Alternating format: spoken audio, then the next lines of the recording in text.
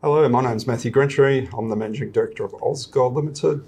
We're a development company looking at the Katanning Gold Project in the southwest part of Western Australia. And we've got the largest undeveloped 3 million open cut project in Australia. And going to get into production, aren't you? We are. One of the rarities in Australia. Of course. Hey, how are you? We've got Matthew Squared today. I'm here visiting you in Perth, so thanks for coming over and seeing us as well. Just want to talk about 2022 though, before we kind of leap into what's going to happen and some sort of guidance about 2023. It was a pretty crummy year for everyone. You kind of held your own. Stock price moving sideways, which is a win in this environment, I suspect.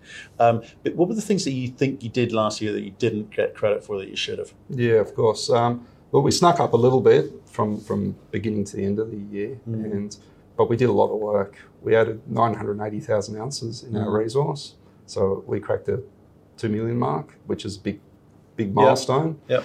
A lot of drilling. When we achieved that really low cost threshold too, so each ounce cost us $11 to discover. And on the back of that, we put out a pre-feasibility study. And as I mentioned in the introduction, this is a big project, and I think it's getting bigger with the work we're doing. But it's not the name they get. Like, before we go there, you feel a little bit irritated that you kind of didn't get that credit for, there's a significant amount of new ounces, yes, right? And a lot of money spent doing it. And the market just shrugs its shoulder. But are you ever going to get credit for that? No, well, it's frustrating, of course. It's very frustrating, but I think we're building real value into the company. I think it would be more frustrating if we spent that money and didn't get that outcome, particularly with the ore reserve, which is monumental, 1.28 million ounces in reserve. Yeah, okay. So spent the money, building up the resource and reserve, there, which is great. But we've got to remind people, what's the plan here, right? Yeah. Because this is kind of, the grades are okay, but can you make money at those grades? Oh, absolutely. We're looking at Capricorn, which has got grades significantly lower than what we're looking at, and definitely making good money. Probably one of the best performers in the last round of quarterlies out of the December quarter in 22. Right, and so I can't believe I'm going to ask this question, but we got to, because some audience have different levels of understanding here, which is, again, are you trying to say that, grade doesn't matter? Just a different way of tackling the studies and the build of the project. Remembering, though, that the first 6 years, the grades are actually quite a lot higher than the overall head grade that we report as an ore reserve. So the first 2 years, we're looking at close to 1.8 grams per tonne, which is not to be sneezed at. What are the other variables that matter? Costs, definitely. Mining costs, processing costs, energy costs. A couple of wins we get with energy is being able to plug into the local power grid.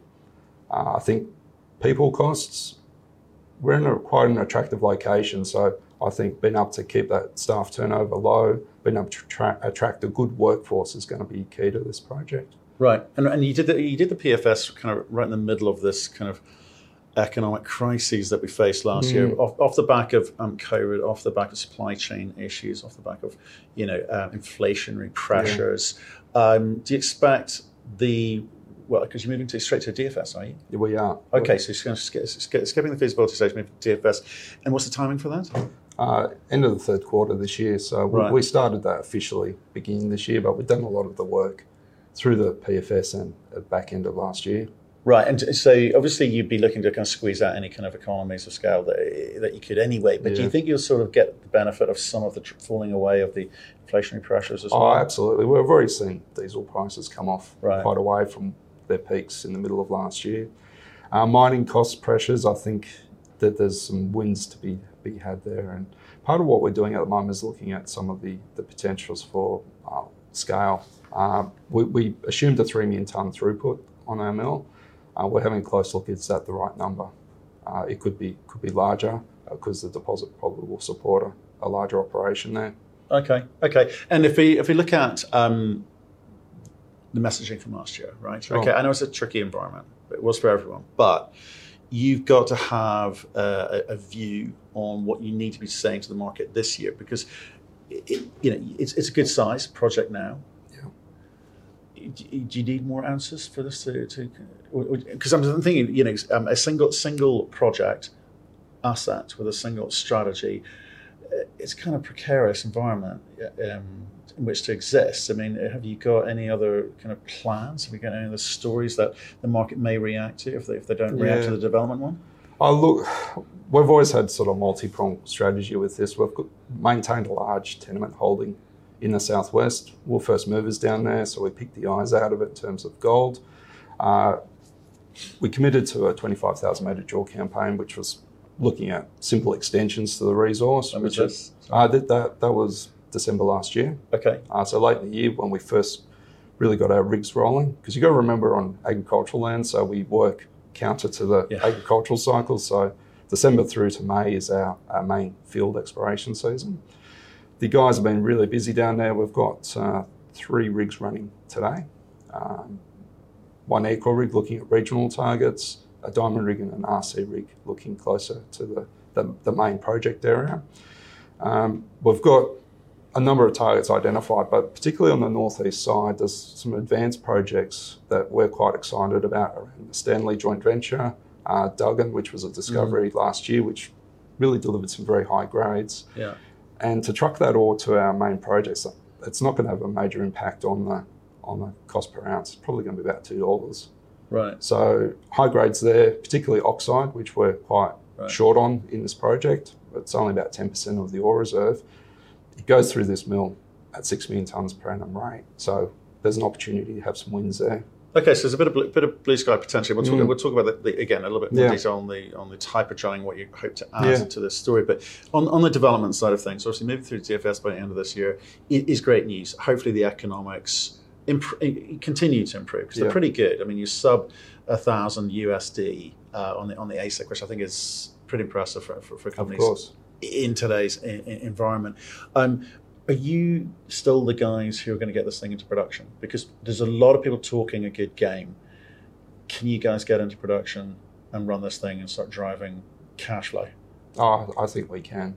Look, we've got a really good understanding of the technical aspects of the project. Now we're bringing, got some good supporting brokers who are really helping us sell the story as well, getting that into the market and understood. And really the financing's the next big game here, really. Of course, you get the technical studies underway and look at... CapEx is not too heavy, is it? No, it's not. It's 225 million, which is including pre-production mining. So that gives, it's probably a little lower than that in terms of the build. Yeah, and we're still in Aussie, obviously. Of course, right. Okay, so that's not a big burden for you. But I think, obviously shareholders are going to be concerned about dilution, the usual sorts of stories. In this, I'm not quite sure of the Aussie market in terms of capital raising, in terms of what kind of split between the debt equity ratio, or indeed if there's a kind of alternative financings, or would you even kind of consider royalties and that sort of thing? Look, we're looking at everything. Yeah. You've got to be a bit careful with some of these different mechanisms. They can bite you later on. But because of the early payback, we're talking 18 months. It's not a long time to carry a debt. Yeah. And I think that's quite attractive to the sort of more vanilla financing options than perhaps other projects. Right, but okay, I know you're out there talking to everyone at the moment, but it's a little bit early pre-DFS, but would you be looking to try and get some conditional term sheets this year? Oh, absolutely, this year. Some of the discussions already started. So we're looking at the idea of what the project will look like. We're looking at some optionality around that alongside the DFS as well in terms of different levers we can pull to get better outcomes for the project. And of course, financing is a big part of that. A huge part of it. So there are people, right? In terms of it's a very competitive environment out there. It's a very expensive environment out there. And in terms of it's not just people; it's skill sets as well. So it's complex. How do you get around that? You're in a good location. I think that's a good start. Oh, it is. Yeah. There's a couple of things going on. We're in a good location. Agricultural community, incredibly supportive. I spent last week down there talking to the very Shire presidents and getting a feel for what they can see, the synergies with their communities. The other great thing is that it's 3.5 hours out of Perth. It's ideal setting if you want to go residential, because it's actually not too far to go back to town. It's also a pretty good place to work, climate-wise. the scenery is nice. Everything seems to play into that card that it's a nice place to work and be a nice place to go to work for a long period. Yeah. And the long life of mine also is quite attractive too, because we're not in there and shutting down before we've started. It's 11 years at the current mine plan. I think there's opportunities to make that quite a lot longer as well, which also plays into what the communities will expect to see from us. Okay, and we also got a big non-Aussie contingent looking in here. Mm-hmm. They've been used to hearing stories in South America, even in North America, Canada, First Nations, Indigenous issues, social unrest, etc.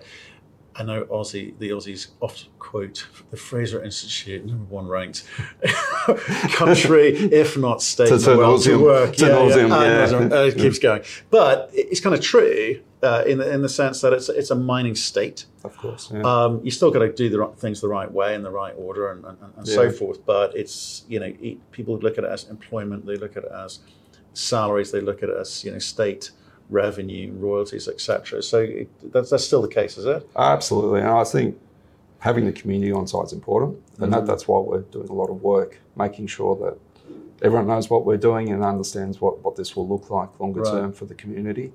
The other things that I think come into that you mentioned there is, I guess, the broader stakeholders, First Nations and the like. That's less an issue where we are because of the land title. So it's a little bit different to maybe some of the Crown land projects that you see elsewhere in Australia. Yeah. You still need the social license. The social license is important, and I think we're being fairly transparent. So that's been fairly consistent messaging from us. So that's I don't see that as I see it as a critical path for the project, but I don't see it as an issue. It's kind of interesting, actually, because we speak to obviously so many companies on a daily basis around the world, and ESG was a big thing for 18 months, and social license as well. But when the kind of rubber hits the road, is the company doing all the things necessary to ensure that it can actually get into production, of course, whatever that may be, right? Because shareholders, I'm sorry to speak so crude about it, they care if the share price moves or doesn't move. Of course. If you do anything to damage it, it goes down. You hurt them in the pocket. If you do all things the right way, you'd hope to get credit. Now, that didn't happen in 2022, so I've got to look at 2023. Where do you think the value is going to be attributed? De-risking, continuing to de-risk the project as it moves into production, or you just talked about the drill, 25,000 meter drill program, adding higher grade ounces, adding more ounces. What should they be looking at? I think you look at both together because they're not disconnected. The de-risking of the project, our downside risk is the PFS, which is a fantastic outcome. Right. What I see with the DFS is reducing that risk further so we get into position for financing. And again, that's another key milestone. A finance project, a permitted project is much more valuable than one that's earlier in the life cycle. So you're permitted. We're working towards the financing by the end of this year, is that? That we're permitting and financing together. So the permitting's coming? The permitting's coming, How long does that take? When was it actually submitted? Yeah, look, it's still to be submitted, but we've done the baseline work. So that's coming through in parallel with the DFS so that would studies. Be next year, Next year, yeah. Right. And how long does the process take here in WA? 12 to 18 months. Okay. So it's reasonable length of time, but what we're doing is front-loading the work so that permitting process sails through rather than having rights of reply. That gives us a sense of timing of the financing, because no one's going to finance you without it. That's true. Okay. Yeah. You make, like I said, you'll get conditional offers, but so you'll be submitting when, just so I'm clear? For a year and a half? Yeah, that's next year. Yeah. Next year, submitting for the permit, and it takes 12 to 18 months. Yeah. So I'm trying to work out the sort of time. Yeah, so I'm looking at where we're at today, 23. We'll be putting that in alongside the DFS work at the end of this year, and then get going in through next year. Right, so that gives us a sense of, because why it's important is is because if you can say, well, if you need to attribute value to both of those things, people need to understand the timing of both of those things. So the development phase, we now understand what that timeline is. So if we come to the drill program, so you started the 25,000 meter drill program. Will that be completed before the end of, what you say, May? Is it? Look, it's well underway. So we've drilled almost 9,000 metres. Oh, have you? Oh, wow. So we're really cracking on. Results are coming, so expect to see those pretty soon. And that's, you said, oxides. It's all pretty shallow stuff. Mixture. Okay. But we're looking on our regional side, oxide, high-grade ounces, what the potential is for another mining centre away from the main Katanning project. Yeah. We've done some deeper drilling underneath the current resource. Yeah. And one of those comments you asked, what did I do? We didn't get much credit for. That was part of it. We've drilled under the ore body and got some substantial high-grade results that aren't in the current resource, but will come in the resource update in the third quarter this year. Okay. So those things are still coming. The regional side will add to the total resource balance ounces and build the project potentially to a larger scale.